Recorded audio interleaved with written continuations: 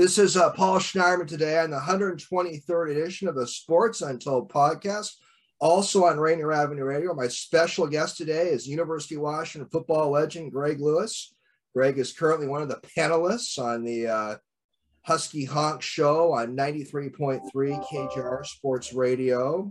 Greg, I'll get back to you in a minute. My podcast is now on YouTube, Spotify, Amazon, Google, iTunes, Podbean. You can go to sportsuntoldpodcast.com. I encourage my listeners to click the like button regarding my show, comment, and check out the website, sportsuntoldpodcast.com, and you can check out my show on the various outlets it's on. Greg, I'm going to get back to you now.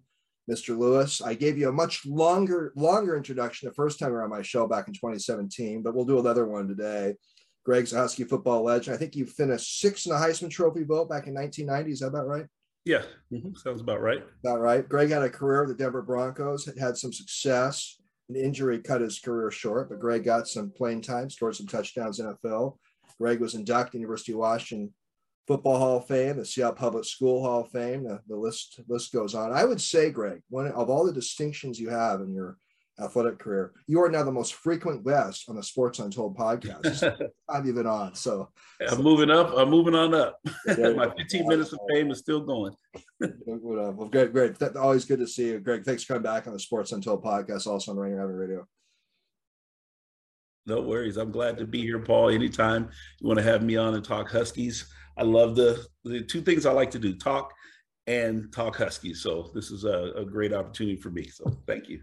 Yeah, we hit on all sorts of subjects. Great. Remember when you were on last year, you said, Paul, bring it on. Whatever questions you got, it's just load it up, right? Well, I got a question from the audience. I have my longtime friend, Dr. John Stridle. He's a Lakeside 89 graduate. John was a really good athlete in his day, and he's now my dermatologist. And John wants to know, Greg, he wants to get your opinion if the Huskies are going to cover the 22.5 point spread tomorrow against Kent State. So that's Dr. Stridle's question for you, Mr. Lewis. Well, I think if the Huskies defense, which I think out of all the things that I'm most curious about is how they are going to perform this year and this week in particular, can get some key stops. They definitely have a great opportunity because I think this is going to be a high-scoring game. The flashes, they have a up-tempo, really fast-paced offense, so they're going to give us a lot of possessions. We're going to have a lot of opportunities to have the football, and their defense is not very stout at all. The flashes, Kent State, and so we're going to score a lot of points. I think the nightmare of last year of scoring 7 points the first game against a Montana team won't repeat itself. Great offensive scheme. What I've seen so far, the weapons are being utilized, those big, tall receivers. I think some of the transfer running backs look really good. They got some wiggle to them, make some folks miss.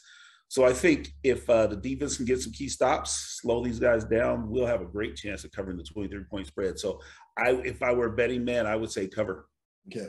So I think Stridle may be listening to it soon if he's not listening right now. I will communicate your by the way, Greg, if I look at the monitor now and then to see if we get some comments on Facebook, so I don't want you to think that I'm ignoring you or no worries. Doing a little switching to see what if we get some more questions in the audience. Oh, Greg, I've been listening to you for years, and you were at Como for years. I think you're having your second stint at KJR, and you're part of this really fun Husky Honks team. And the current cast is you, Dave Softy Mahler, the longtime KJR host. I know both of you reasonably well, and the new guy who I don't know, but I certainly know of him. I'd love to get on my show at some point, Mario Bailey. Tell us about Mario joining you guys. It's like a TV show. The cast has changed, but it's a good show that keeps going. Tell us about Mario joining the show and maybe some of his. What do you think he can contribute? Well, as you guys know, the original Honks had Hugh Millen and Dick Baird along with Softy, and Hugh took an opportunity to step away to follow his son's college football career. That is real prohibitive when you're doing a college football show to have sons playing because you want to be present with them. So I was able to join last year after my stint with Como, having the broadcast rights go over to KJR. So they just kind of brought me over, and it was natural because he was leaving. And then Dick Baird, who had been on the show for 20 plus years, just had, it was time for him to step down and retire. He felt like he wanted to spend more time just being a Husky football fan and not having to deal with a lot of the stuff that goes along with being part of the broadcast team, especially when you're doing shows where fans can call in and things are going well. So I think the last couple of years was rough on him a little bit. But yeah, he earned his opportunity to step down. And so we were trying to figure out who should we bring in. And Softy's desire was a name that Husky fans would know and be familiar with in this newer generation, although Mario and I, are a little bit older, getting up there. Mario's a year younger than I am, but the national championship team that he was on and him being the Pac-10 player of the year, gave him that name, that credibility, and that notoriety I think that Softy was looking for. I think what Mario does is brings another local sports hero who's still in the football world because he works for the Seahawks in player development and community development with the Seahawks. So somebody who's still connected to the game of football, played at the highest levels, understands the game, can give you insight from a player perspective, from a champion's perspective, being a part of the best era of Husky football, period. So he brings all of those things to the table. He's indicated before we started the first show that he's a little nervous. I said, hey, we're just coming here talking football. I think between Mario and I, we'll spend some time, talking some X's and O's because we know the game from that perspective as well, but also just kind of giving folks an insight on what it's like to be on a team, a player, part of all the things that are connected to Husky football, the traditions, the history, the pageantry, the excitement around college football itself. He has an innate knowledge, having played at the highest levels and been on the pinnacle of college football. So we're excited to have him. You and Mario have been longtime friends too? We started more as rivals. We went to opposite Seattle public high schools, and he's always quick to remind me that his senior year, my senior year, his junior year, that Franklin beat us 7-0. And although it was technically a tie for the Metro champs, he's claiming the Metro title because they had the head-to-head win over us. We both went to the state playoffs. And actually, I think we went a little bit further than they did. But he's quick to remind me of that. But I also am quick to remind him that the other 3 years I was there, at least, we beat Franklin and beat them rather soundly. But they did bite us my last year. But other than that, yeah, we've been teammates for a long time. We both grew up in the city, so we've had that kinship. And after football, we both returned back to the city of Seattle. I was in Denver for about 3 years, and he was in the NFL for a couple of years and then played overseas for quite a long time. But ever since he's been back, we've, struck up our, friendship, and, we've had an opportunity to be around each other for quite some time, him being with the Seahawks, me being with the Huskies, supporting one another, getting each other tickets to the games, that kind of stuff. So I would definitely consider Mario and I good friends. Well, I remember you were 2 years ahead of me. I was at Roosevelt. You were at Ingram, 87. Mario was a year ahead of me. He was Franklin, 88. And I remember he was a really good basketball player too. So yeah, we challenged each. We were on the basketball court, although Mario was more of a one point guard. I was a power forward, so we didn't go head up. But we definitely had some good games against Franklin in basketball. I think his junior year, my senior year, we played against them twice, and we won one and they won one. So it was kind of 50-50 on that. I think you give Franklin less a hard time than Roosevelt. My alma mater, you love to kid me about Roosevelt. So, well, if I had my chance to really pick on an alma mater, it's always going to be Blanchette. The kids that were out in the North End that were probably a little cocky, a little arrogant. They were good in both sports during my era. Right. But we definitely had a rivalry with Blanchette. So that's the team I love to hate. But I got a little bit left for Roosevelt, Franklin, Garfield, Ballard, whoever else. I had Joe Steele on my show. He was my guest right before you. And I didn't kid with Joe a lot about Blanchette. I think Joe takes the Blanchette stuff pretty seriously. So. Yeah. Well, at Ingram, we have a motto. It's a matter of pride. So, I'm a proud Ingram Ram. I take any opportunity to let folks that played at other Metro schools know about successes I had against them. And in football, I've had quite a few. Basketball, yeah, but definitely in football. Greg, this is a question that I'm just curious to pick your brain on. You played for the Broncos for a few years. You played in the NFL, and Russell Wilson, as we know, played 10 years for the Seahawks. I know you're more of a Broncos fan than a Seahawks fan, but anyhow, Russell played for the Seahawks for 10 years, Super Bowl appearance, a Super Bowl championship. And right now, it just seems like so many people in Seahawks Nation are mad at Russell Wilson. What's your take on that? It's business, isn't it? It absolutely is a business. It's a player you find out of as soon as you're not as valuable to the team as you once were, whether it's an injury or someone at that position is, elevated themselves above you, or, a myriad of other things. So the business part is real. But I think from the fans' perspective, all the folks in Seattle, and even though Seattle's not my number one team, I am a Seattle fan, we should appreciate Russ for everything he did while he was here in Seattle, and appreciate him for the successes. And he has the most wins, I think, for any quarterback in the history of the NFL in their first 10 years. So he did some fantastic things for his organization. We should celebrate him and thank him and be proud of that for Russ. Now, having said that, when he comes back in a different uniform, he's on the other team. So I don't think we should be, throwing any parades and, cheering him during the game. If he makes a great pass, we should boo, or we should, come on defense, we shouldn't be rooting for Russ. So I think it's both. Let's appreciate him for what he did while he was here, but we root for our team. And if you're a real Seahawk fan, which I'm not saying I am, but those in Seattle who are, you should, wholeheartedly root for your team the way that you would normally root for them during the game. After the game's over, appreciate Russ again for all the things that he did here and have positive thoughts about that. But boo him or razz him or, be a fan during the game. On social media, it just seems that so many Seahawks fans are just mad at him. It seems, Greg, tell me if you kind of agree with this analogy. It seems like kind of an Alex Rodriguez-ish situation almost. When Rodriguez signed with Texas, Mariners fans were so mad back in the 2000s. Rodriguez had 7, 8, 9 great years for Seattle. I mean, different situation, but it just, the animosity, I don't quite get it. But yeah, I don't think there should ever be animosity, but maybe that's why the word that recognizes people who root for a team is called a fan, short for fanatic, or fanatical. So people are fanatical about their love or hate, as it relates to their team. And so people get that way. I don't, buy into that, but some folks do. I just think that Russ should be always considered a Seattle icon. He should always be a favorite son of Seattle. While he's playing in the NFL and playing for other teams, we should root against him, and razz him when he's here. But once he's done playing football, he should be welcomed back here with open arms as the greatest Seahawk ever, at least up until this point.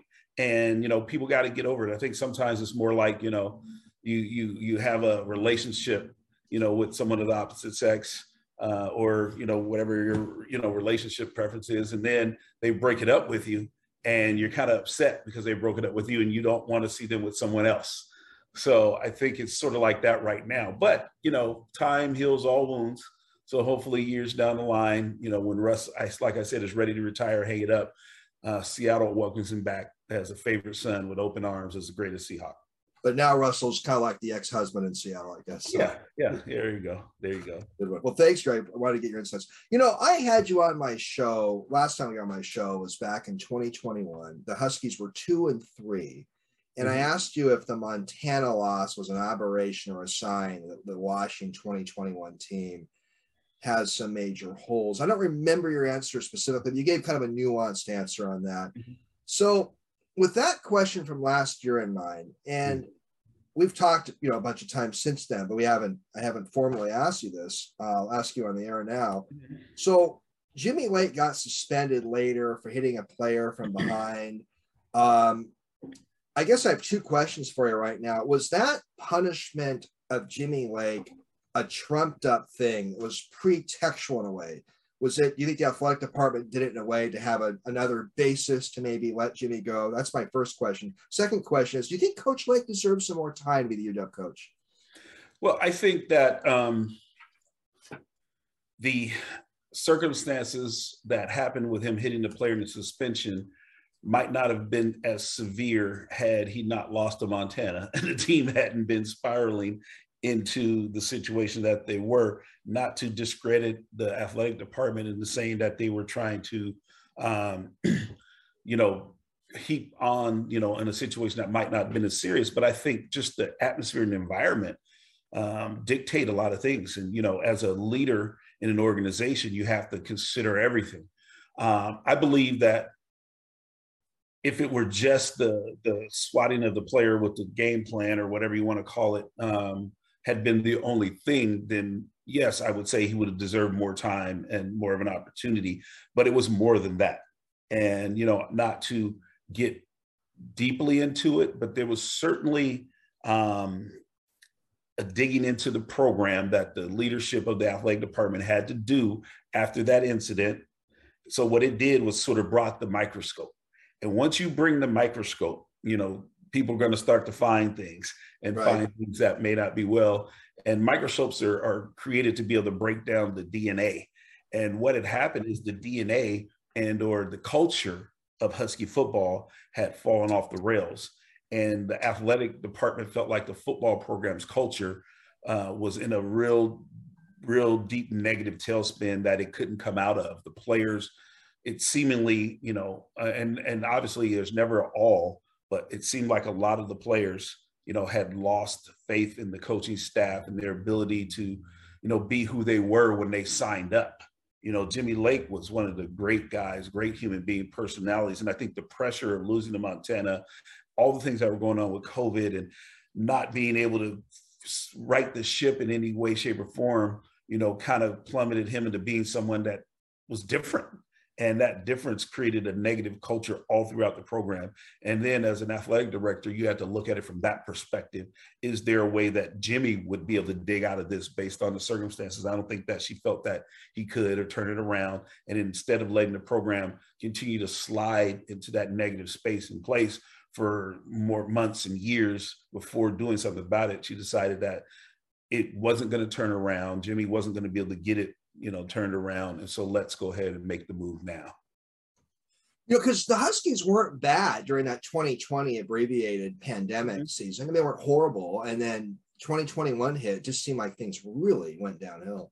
Yeah. So COVID created a lot of situations and circumstances that were unusual for football programs and coaching. And to come in as a first-time head coach and having to deal with all of that, it impacted his ability to recruit players. It impacted his ability to probably get the coaches that he may have wanted. It just had an impact on a lot of stuff.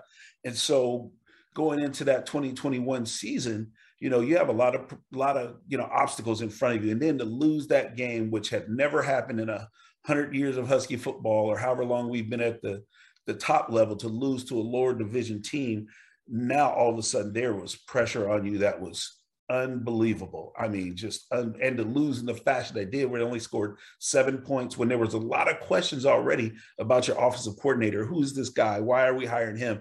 And then for him to lay an egg like that, everybody came out. And, I think too, and this is something that I'll say, and, folks can take it how they want.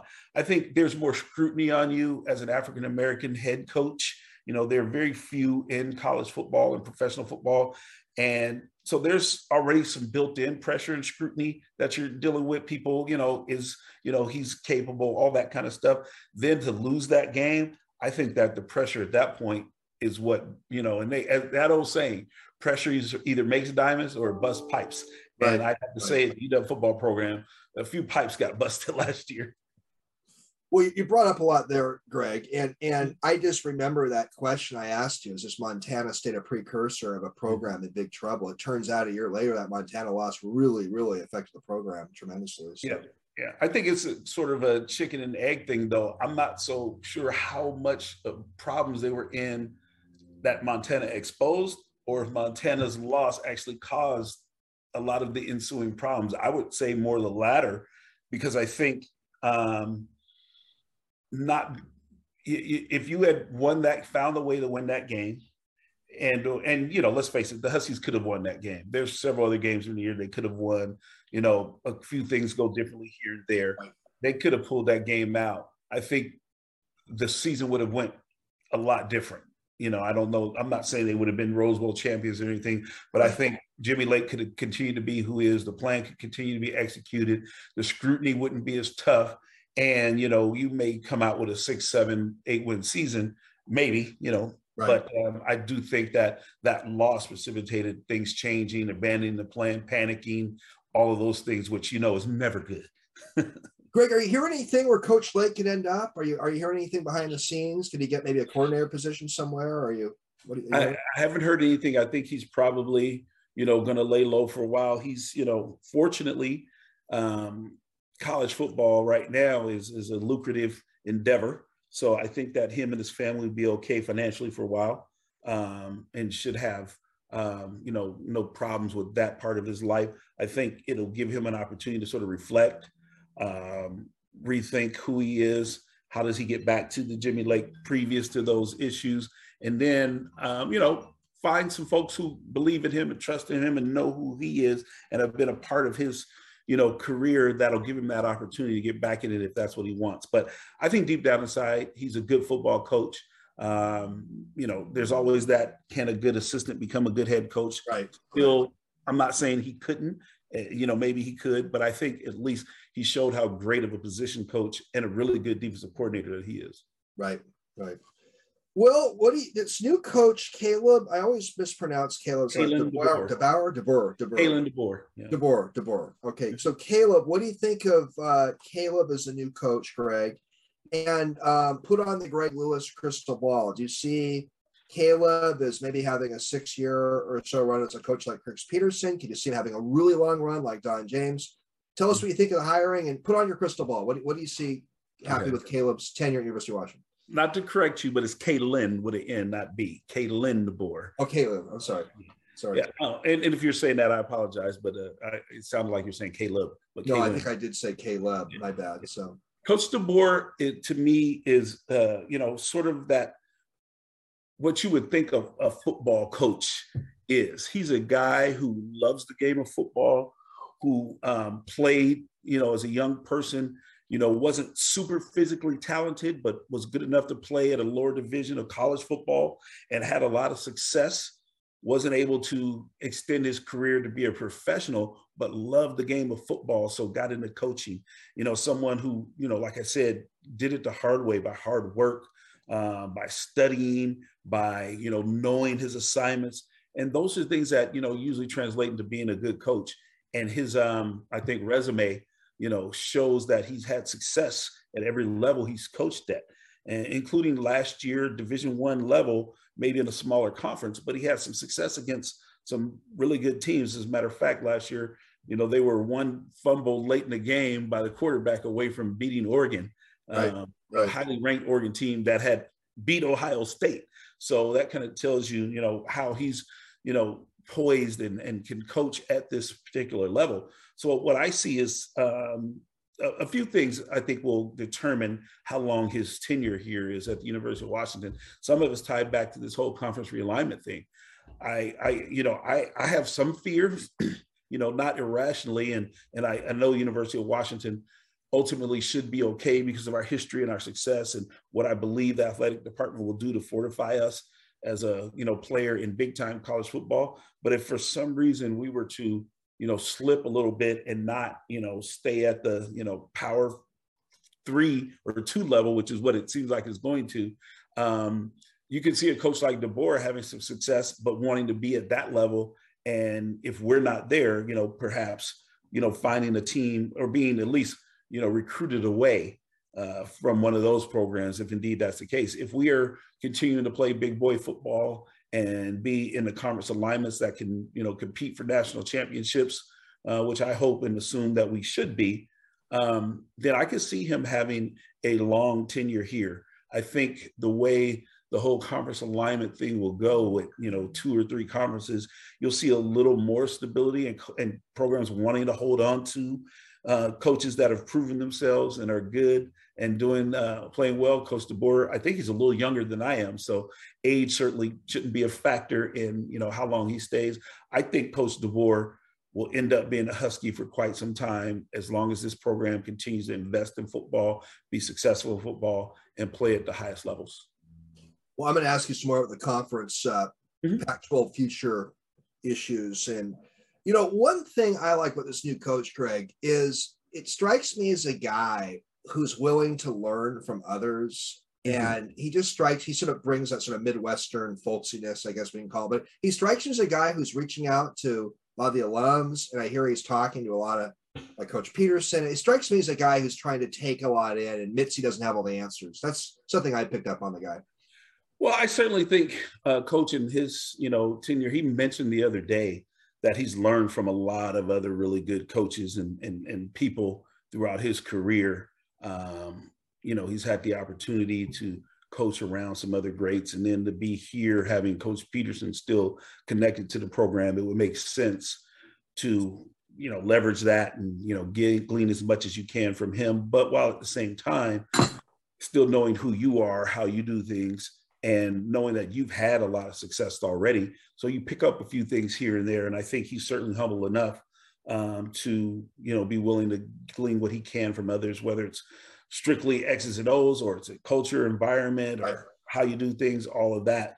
So I've appreciated how open he's been with former players. And most coaches usually are. You very rarely find a coach that comes into a new program and wants to, exclude folks from the past and not dip into that tradition, especially one that has a tradition like the University of Washington. So most coaches that I've encountered throughout the years have been open to having former players. He may be doing a little more just to make sure that folks feel welcome and are around and doing things. So, I applaud that part. And again, yes, if there are people like Coach Peterson around, that you can learn from, I would think that his humility is allowing him to do that.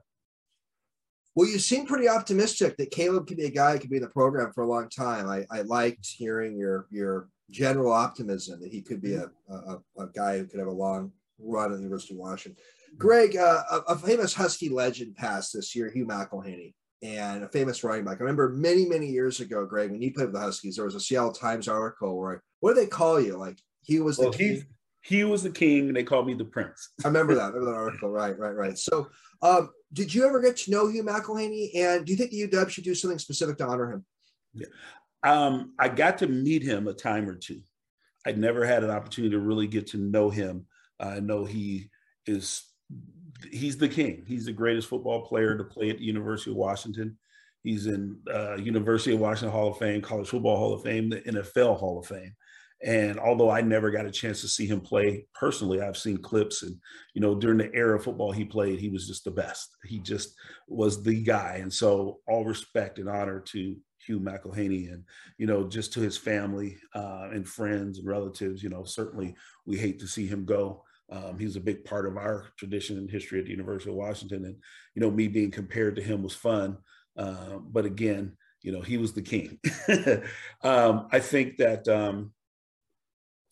the University of Washington has certainly honored him throughout the years. Like I said, he's a Hall of Fame member. He's been a Husky legend that we bring back during the third quarters and that sort of thing. So I think, that the athletic department has done a good job of trying to make sure former players who have had success at higher levels have felt, appreciated and honored and that sort of thing. I don't know what his connection has been to the university over the last several years. I haven't seen him around, at all. And that could be just his health and, his age and whether he gets around and travels a lot. So I'm not sure if they have anything planned, but he's certainly deserving of any honor that the University of Washington could give him. I think that, anytime we can celebrate folks who created the history here, who created the legacy here, who have been honored at the highest levels, we want to recognize them, because it also shines a light on our university and the type of, athletes and students and people that come out of this great place that I call, home, the UW. So any accolades or celebration that we do for Hugh McElhaney or might be done in the future, I think is well deserved. Greg, I'm kind of chuckling at something McElhaney said. He said he made more money at University of Washington than the NFL.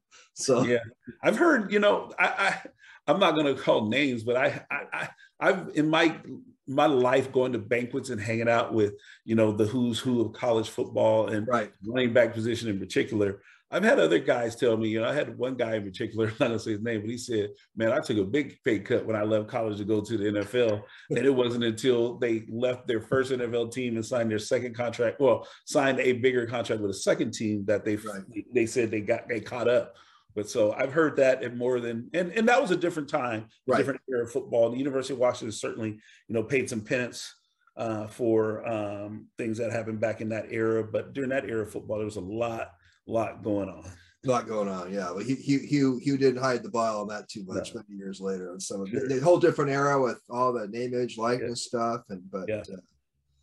whole different era now. I encourage my listeners to like, subscribe, and comment. Go to sportsuntouldpodcast.com. I got Husky great Greg Lewis on, and current Husky football commentator at Seattle's KGR Radio on the Husky Honk segment. Greg Lewis. Greg also does part of the broadcasting team.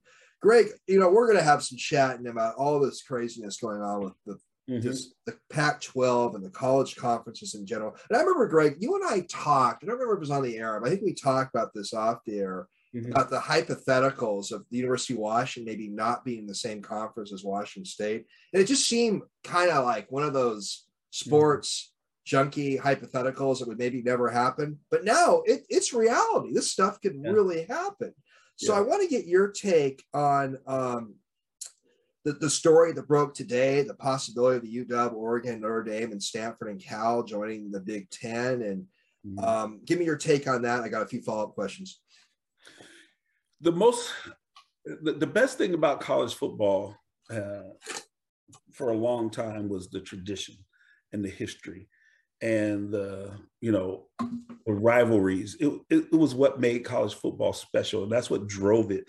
And I think, why fans came out to the games and all that kind of stuff. What's changed is that the most important thing in college football has become money. And the reason money has become so important is in order to attract the best 17-year-olds to your program, you have to have an army of people out there finding the best 17-year-olds, recruiting the best 17-year-olds. And then you have to have the facilities and all the things that go along with that to, stay engaged in this arm race. And that costs money. And if the thing that creates, unequalness in college football are the haves and the have-nots with money. And so the Big Ten and the SEC have, been unashamed about going after teams from other conferences that they feel like not necessarily just come in and raise the competitiveness. Yeah, that helps, but also brings larger TV markets and more opportunity to make money as they're negotiating these huge billion-dollar television deals. And so the Big Ten, Los Angeles is a huge television market. USC has huge football history and tradition. UCLA has some tradition and history. And, so you in one swoop upgrade, a healthy USC, UCLA, and a healthy conference probably elevates those teams. So now you brought a lot more opportunity to make money into your conference. And so that's what's driving it now. And that's why some of these traditional rivalries like Washington State aren't as important, because it's all about the arms race, and the arms race has to be paid for. And so that's why these things are starting to happen. And I think also college football has been, a driving force for athletic departments forever. And I think there's some sentiment within college football that they feel like they're being held down a little bit by some of the other sports and programs by having to feed them when they bring in all the revenues, whether that's real or not. I'm just saying, I think there's a sentiment of that. And so I think there's this down the line, college football is looking to break away from the construct, the confines of, the NC2A. And so how do you do that? By building conferences that have all the power and the schools and having the money to be able to do it and make it happen. So I think that's kind of where we might be headed, the college football breaking outside of the NC2A construct. So, that's a lot. And those are, all things that, have some moving parts and all that. But I think that, it is very realistic that rivalries and history and tradition are no longer the driving forces in college football. It's money and television contracts and revenue. And so that's what's driving all of this realignment. And, if you're the Big Ten, the Bay Area is one of the largest markets in the country. And if Stanford and Cal football are playing well and people are interested in that, you bring a huge TV market. I think Washington, Seattle area, we're either 16 or 18, depending on who you ask, television market. So, and then Oregon has some of a national following, through Nike and having built that with intentional marketing and all of that stuff. So if you're the Big Ten and the SEC is going to continue to try to, look for opportunity. I've heard stuff about Clemson and Florida State ending up in the SEC. So, you got to compete. And again, that gives you the opportunity to always compete for national championships, which gives you the opportunity to always recruit the best kids. And we've seen a flux of top college recruitable athletes, football players in particular, leave the Seattle and the Northwest and the West Coast footprint and go back east, Midwest. So, you don't want to have that continue to happen because ultimately it's going to impact the product. So if Washington, Greg, ended up in the Big Ten, could you live with that? If the alternative is being in a conference that's similar to the WAC or the Big West or something like that, absolutely. I think the University of Washington has played big time football for a long time. And I don't want to see us fall to, where we're like a San Jose State or what Boise State was before all the Oklahoma, victory in the bowl game and all of that, into a lesser conference, playing lesser football, smaller scale, where we're one of those teams that, they schedule late in the season, to get an easy win or whatever. I would prefer to be in the Big Ten than to be with that. Absolutely. All day, every day. Well, you made me answer my next question. My next question I was going to ask you was, how would you feel if Washington were in a newly configured Pac-12 that had schools like Fresno State and San Jose State, but it geographically made sense. It was all like mostly West Coast teams. You'd still rather have us with the more prominent programs in a conference that geographically is a little off.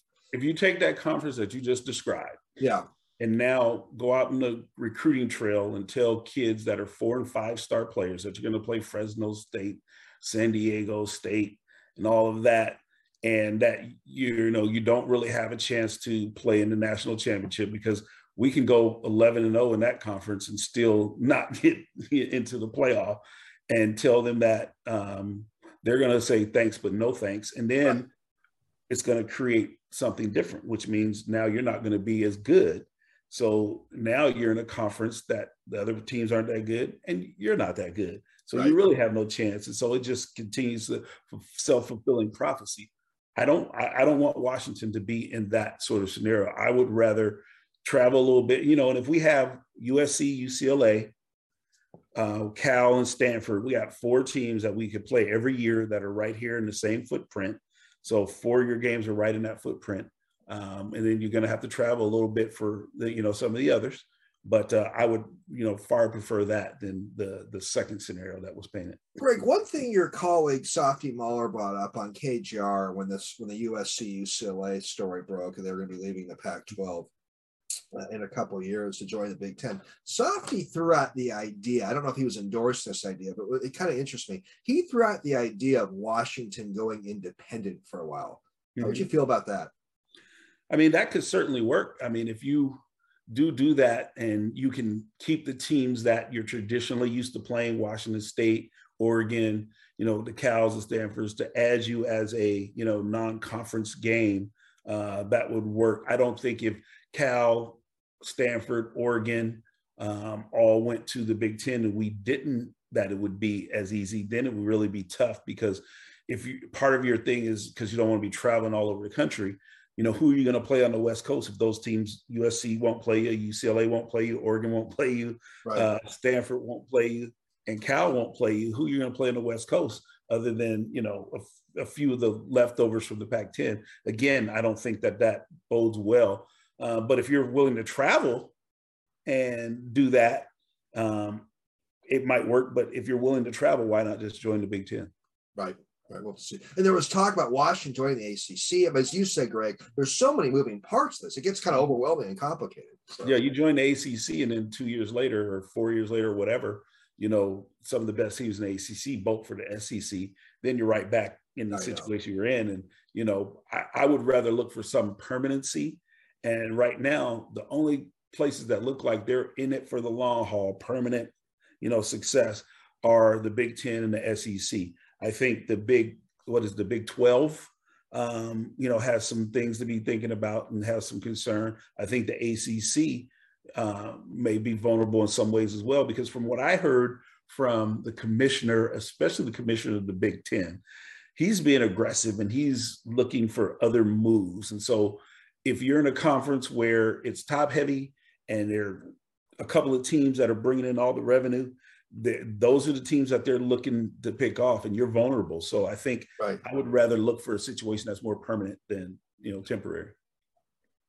Yeah, a lot there. I mean, it's just there's so many moving parts. I had a guy on my show. I mentioned this to a couple other guests too. I had a sports economist on my show a few years back, and Andrew Zimbalist, a professor. He's written a lot on the economics of sports. I always think what Zimbalist has advocated. Zimbalist thinks the whole NCAA should be completely dismantled and Congress get involved and start a whole new federally chartered college athletic system. Zimbalist just thinks NCAA model is not sustainable long term. Sure. So I do think about his sort of radical approach, just abolish the whole thing and start a whole new constitution. That will probably never happen, but it's something that kind of fascinates me.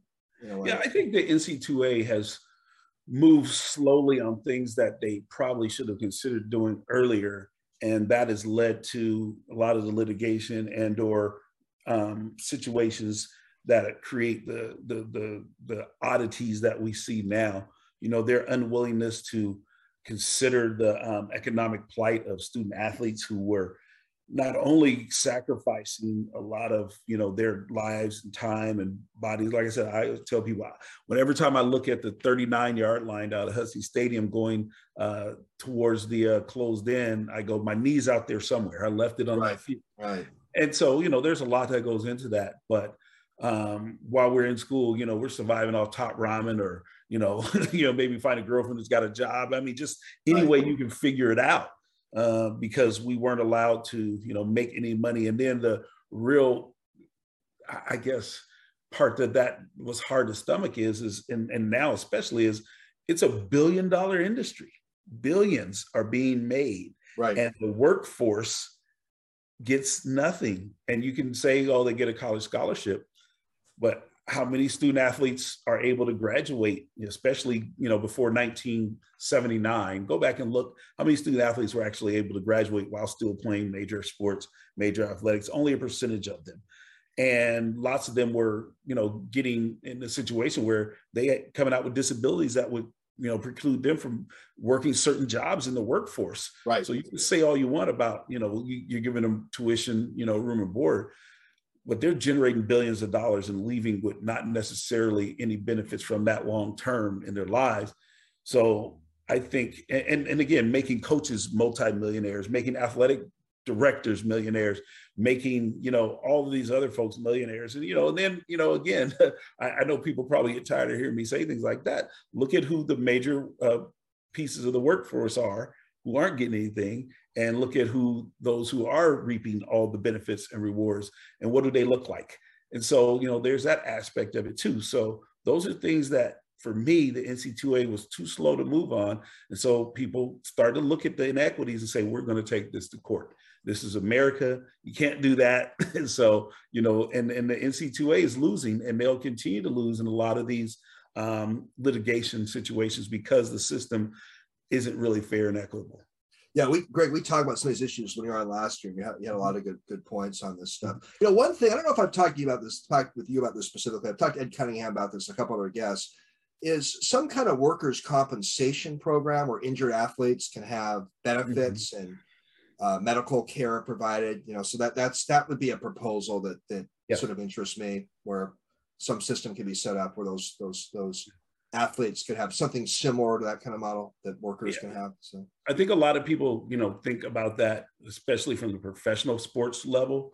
But the reality is there are more college athletes that leave college football with debilitating injuries than there are professional, because there are more, student athletes at the colleges. There are more colleges than there are professional teams.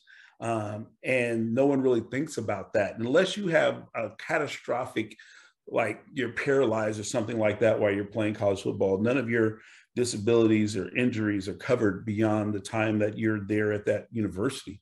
Right. And so, guys, like I said, my knee injury started at the University of Washington. Ultimately, I hurt it again while I was with Denver, but I probably would have never heard it at Denver had I not heard it at the University of Washington. Right. It was a re-injury of a knee that was loose and was never the same after that first initial one. So that makes sense that we should cover student athletes, and there's enough money. And how things work. If you put money aside, you put it in something that is there for when it's needed, then you can make that work. I think the greed of the NC2A has been long a part of why we have some of the lawsuits and things that are being brought out now, because it was just not a willingness to share, especially with the folks who are making the game happen and making the game great, the players. A lot of truth there. Greg, I want to talk to you about the Huskies 2022 season a bit, the Pac-12 2022 football. I want to get your take on Michael Penix Jr. And Greg, you watch a lot of football, you know the sport well. Do you see this young man being an all-conference kind of quarterback? Give us your assessment of what you see in Penix Jr. so far. Really, the only roadblock to Penix having had a great career to this point has been injuries. I mean, this young man has had a good career in the moments that he's been able to play. He was with Indiana, for those who don't know, in the Big Ten previous. And Indiana, the year that he played, I believe it was 8 or 9 games, was like 7-1 going into the game where he got hurt. And they ended up losing the game he got hurt. But they hadn't had a run like that in the Big Ten in a long, long time. And he was playing phenomenal football.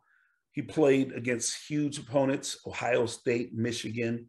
And even though he didn't win some of those games, his contribution in those games was huge. I think he had a huge 300 pass and 80 some odd yards rushing against Ohio State in a game with 3 touchdowns. So he's played at the highest level and had success. He's just been snake bit 2 years in a row. He has season-ending injuries before the 10-game mark. So I think that if he can stay healthy, he looked like himself this spring. He looked like he was healthy. He wasn't suffering from any holdover, effects from those injuries. So if he can stay healthy, I think Michael Penix gives us a great opportunity to have a successful season. And when he had his largest amount of success, Coach Kalen DeBoer was the offensive coordinator, and the system that they were running is similar to what the Huskies are going to be running now. So you take a guy who's had success in a major Power 5 conference, one of the best, against some of the best, with the coach that he had that success with and the offense that he's familiar with what I think are skilled players that are really good. If our offensive line this year plays at the level that their talent suggests that they could, I think this offense has a great opportunity to be really, really good. They are going to have to come out and establish some kind of running game so that it's respected. They've got 3 transfers they brought in. Right now, 2 of the transfers, Tua Papa and Will Nixon, are probably going to be the 2 primary running backs that we see on Saturday. The other guys will probably get an opportunity here and there, because I think we're going to score a lot of points. And this game might, hopefully be one that we can put away early. We'll see some of those other guys, but I think they've done what they feel like they need to do in order to be successful on the offensive side of the ball and give Penix, I think on the receiver side, they already had the weapons, given the offense, given the full, running game and all that to go along with it. I think he's going to do fine. And, we just keep our fingers crossed that he stays healthy. If he does that, I think we should have a good season.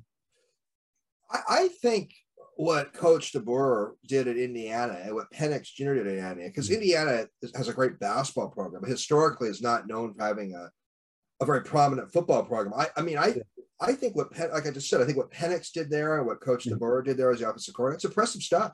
Yeah, they've had that success and that run in a conference that plays big time football. And he, when you see Penix out on the field, you can tell that he's comfortable. He's in command. It's not too big for him. He knows that he has the skills and the ability, and he's done it. So it's not a matter of if I can. It's just, let's get this group together and make sure that we all are on the same page. I think just being on the same page, I like our wide receiver room. I like Roma Duns. I like Jalen McMillan. I like Giles Jackson. I like Jalen Polk.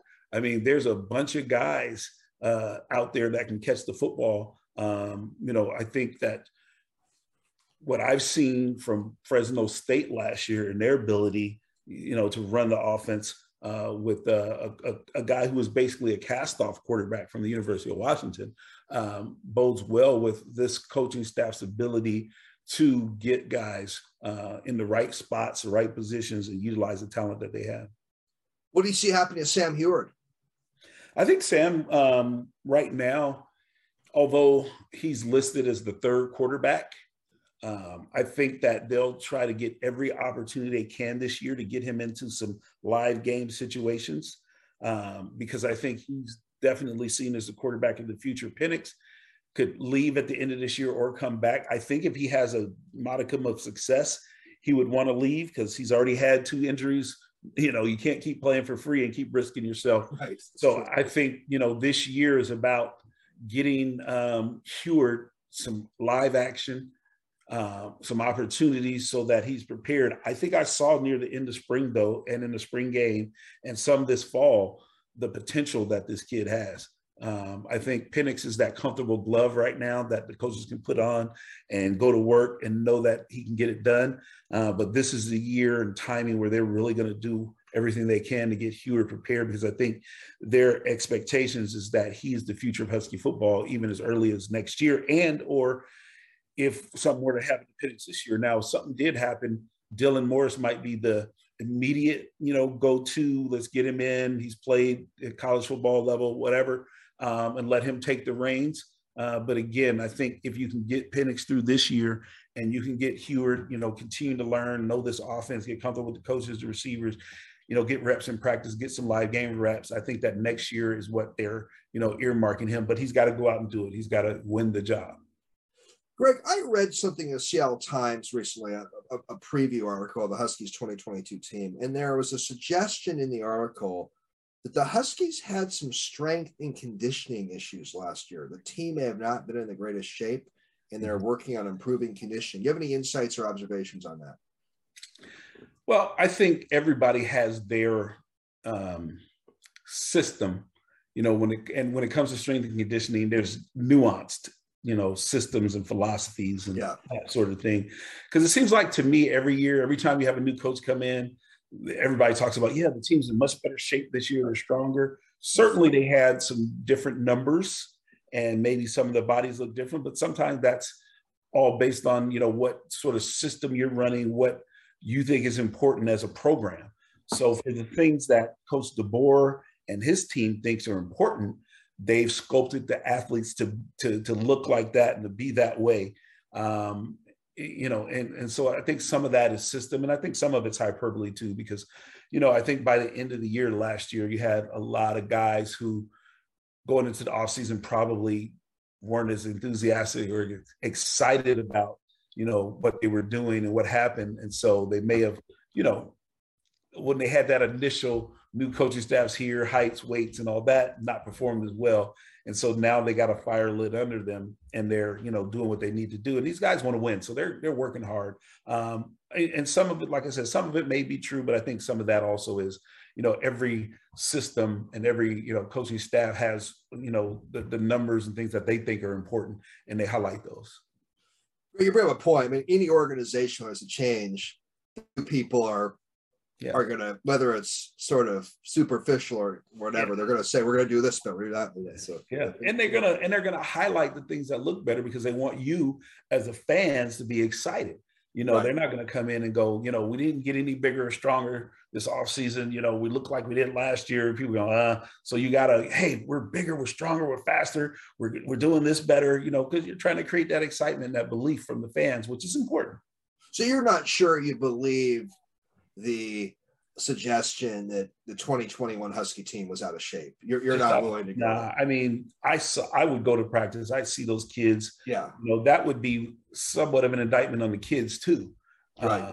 That they weren't, because regardless of what your system is, if kids are doing it hard and consistently and well, they're going to be in shape. I mean, that just is a truth. They're going to be strong. Some people may tweak it and do it a different way. And like I said, highlight certain things over others. Maybe, we're more concerned about explosiveness. They're more concerned about strength. We're more concerned about endurance. They're more concerned about size. So, some of those things might tweak the system a little bit, Right. But, you highlight what is important to you. Greg, what do you think? No more divisions in the Pac-12. What's the Greg Lewis take on that? I like the divisions to some degree because it created, that whole opportunity. Even if you lost the game here or there, you could still make it to the Pac-12 championship. If there are no divisions, I think the scheduling should be just equal then, and not, you always play these teams, you miss these two teams, over in the South side. So I would have done, I'm not sure how they did the scheduling, if they did any kind of rescheduling where it doesn't matter what division the team was in, whether or not you play them. I think the whole USC, UCLA leaving in 2 years sort of muddies that a little bit. But I do, I think it helps if the best two teams do play for the championship so that it gives the conference a better opportunity to make the playoff. But again, that all depends on how those two teams do outside of that championship game anyway. So guys, you got to come in undefeated. Maybe if a Utah lost at Florida early in the season, this week by 3 points on the road, but then ran the table from there, I can see them still making, a playoff scenario. I'll never talk about Oregon making it, so I won't give you any how that might look. Yeah, I hear. I'm not the biggest Oregon fan either. I have some relatives in Oregon. They're just fanatics, fanatic Duck fans. It does feel like a lame duck conference right now, doesn't it, Greg? To some degree, I think so. I think it also is like, if you're going to end up playing in another conference in 2 years, this is like your audition. We have to show the Big Ten or whoever that we're willing to invest in football. We're willing to play, do everything we can do to play at the highest level. You're going to get a team that's bringing a market behind them, that's watching because they're exciting, they're fun, and they're winning. So it's almost like a 2-year audition, for other conferences. So I wouldn't call it a lame duck per se, where we're just going through the motions. I think, this is where you really got to show who you are in order to, get that invite. A different kind of lame duck situation. Yeah, I think that's how it is. Yeah, right. Well, Greg, I'm looking at some predictions of the 2022 Pac-12. Sporting News has Utah 1. Let's see here. USC 2 or Oregon 3. I'm looking at this. They have Washington, I think it's 7. Mm-hmm. What do you think of the Huskies being picked to be the 7th best team of the 12 Pac-12 teams that some pundits have? Give me your take on that. Yeah, I think once you get past, the top 2 or 3, it can go any order. It could go any order from there. I think right now, being unbiased, I would have to give the nod to Utah, what they were able to do last year, and knowing that their consistency, same coaching staff, same system, and playing hard-nosed defense, which is, kind of Washington's, success under Don James kind of deal, should bode well for them. USC, some life has come back into that program, and they have talent there, and they recruit well, and they, even in the down years, and now they've had some great success. They got some big time transfers. They were a sleeping giant. So you got to figure USC with a winning coaching staff, might certainly be there. Oregon's been consistent lately. They got 1 million 5-star guys. I mean, Oregon's been recruiting the best in the Pac-10 consistently over the last 5 or 6 years. And after that, it's a toss-up. I mean, last year, the game we lost to Colorado, which, easily could have won, was a toss-up. We beat Stanford, but we beat them on the last play of the game. Oregon State, we could have easily won that. That was, a last-minute kind of deal. Arizona was awful last year, but they had some recruiting success. Arizona State lost their best player offensively, which was their quarterback last year. So all those teams, along with Washington, I think you can throw them in a hat and shake them up. Personally, because I'm a Husky fan and I know we had way more talent on the team last year than what we showed, I can't argue a 4-8 result, but what I can say is we have way more talent on the team than that. And I think we've added to that with our quarterback situation. I think our skilled players will come to play. The defense I'm a little less bullish on because we lost two great defensive backs, two guys on the corner that shut everything down. I mean, everything. NFL draft picks. Yep. Yeah, one first round, one early second. So, we're going to have to, definitely wait and see on that a little bit. I think our pass rush will be better, though, which was non-existent last year. So I'm excited to see how ZTF being fully healthy, how Martin, who transferred from Texas A&M, having a year under his belt, having some of the young guys getting into that part of their career where hopefully the light goes on, bodes well.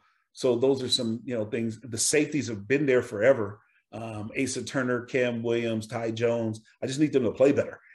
They're super experienced now. Should be no excuses. So I need those guys to play better. We got Cam Bright, a linebacker who came over from Pitt, who I think is better than any full-time player we had last year because of the injury to Ulofoshio. So, I'm hopeful on defense. I'm excited about the offense. So having said that, I think I would pick Washington over that mesh of other teams.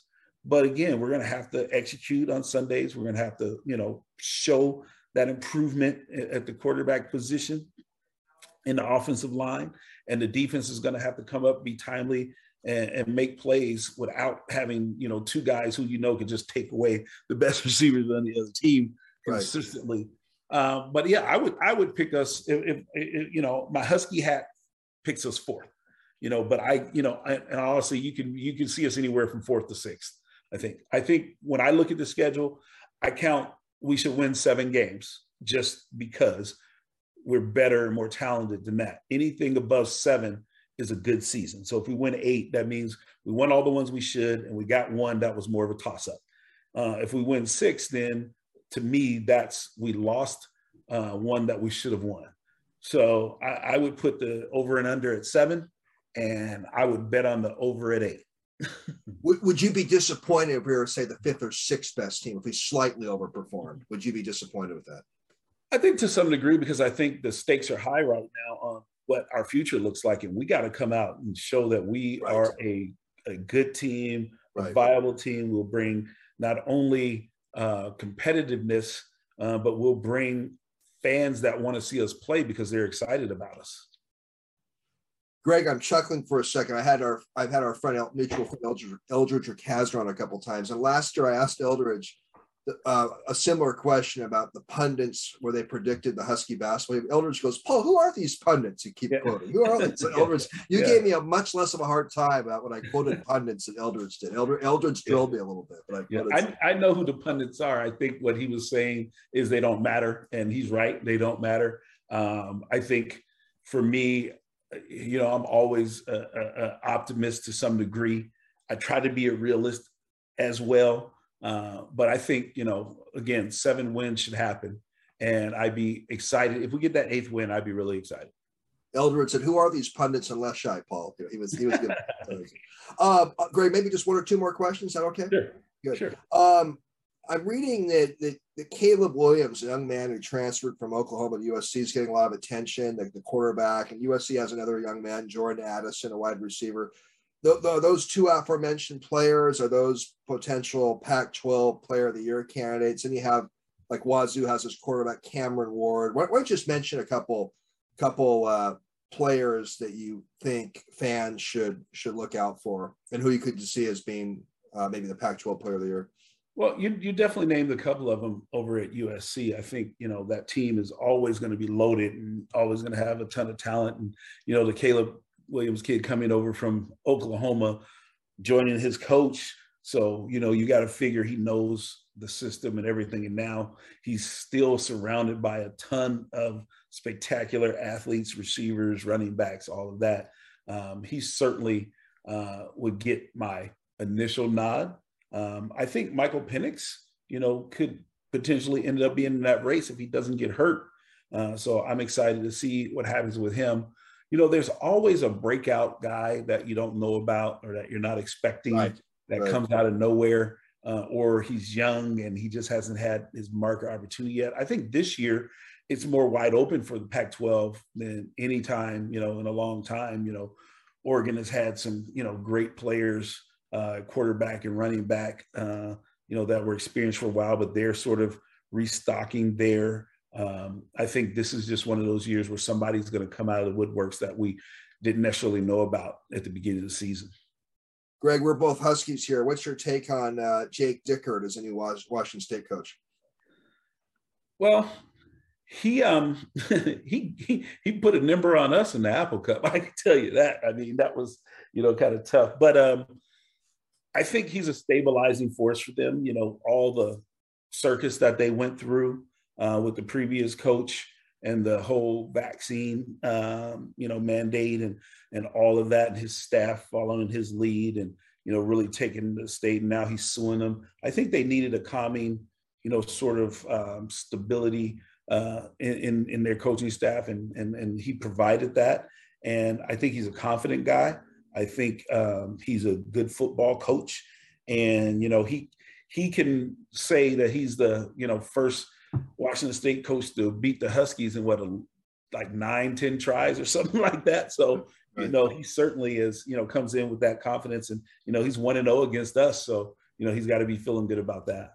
And they had a lot of drama with Mike Leach as well. So they've definitely had some drama in that football program the last quite a few years. Well, great. I mean, on this note, anything else you want to share about the Huskies and the 2022 season and college football in general? I'm just going to give you the floor. Anything you want to share that we haven't talked about today? Well, I just, I'm a college football fan. This is the greatest sport in the world to me. And this time of year, my blood gets flowing. I'm always excited to do my radio show, 93.3 KJR FM, Tuesdays at 4 and 4 hours before kickoff every football game, and then maybe about an hour after. Just a shameless plug for that. No, I love it. I should have done it earlier. Mario, no, you did. You talked about us. Just wanted to reiterate that. And so, this is the most exciting time of year for me. I do have, as we talked about, some concerns of where college football is going. They say change is always good. And there's some things about this change I think that are good, but I think there are some trepidatious, things going on that, and over the last 20 years, you've probably seen it become more and more of a haves versus have-nots, and the haves have gotten more and more and more and become bigger. And, this whole Alabama, we haven't seen a string of just success like Alabama's having.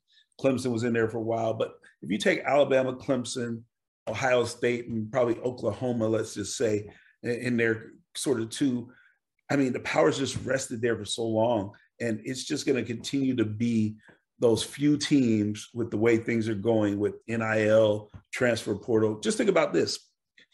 I can sign with the University of Washington, play for a year, be recognized as one of the best players in the country in my position, go, now I think Alabama would be interested in me. Let me put my name in the transfer portal, end up at Alabama the next year and play. Right. So, those are some of the things that I think are, potential, pitfalls, or, teams that set up the NIL better, where they got a lot of money to play with to recruit, which is not supposed to be used for, but it certainly is being. Again, those are usually the teams that are already successful, that have folks, boosters, and businesses that are that fanatic about their program to put that out there. So I think it'll be interesting to see what happens over the next 5 to 10 years in college football, because I think when we get into the 2030s, we're going to see something that looks a lot different than what we see now. Definitely a different era. Well, Greg, on a humorous note, I think you can see I have some pictures of two deceased icons in my office here, Martin Luther King and Lou Gehrig. Mm-hmm. Like the movie Night Museum, when the statues come to life and talk. I think Lou Gehrig and Martin Luther King both gave a thumbs up when you gave that plug, Greg. So right. I think I saw Lou and MLK talk. Yeah, I appreciate that, guys. Okay. Well, Greg, always fun. Thanks for your generosity and coming on today for an hour. Loved it. And I'll see you soon. And I always appreciate you being a supporter of my podcast, and great conversation. Really, thank you for doing this. Absolutely. Thanks for having me, Paul. Anytime, Greg. You take care. See you soon.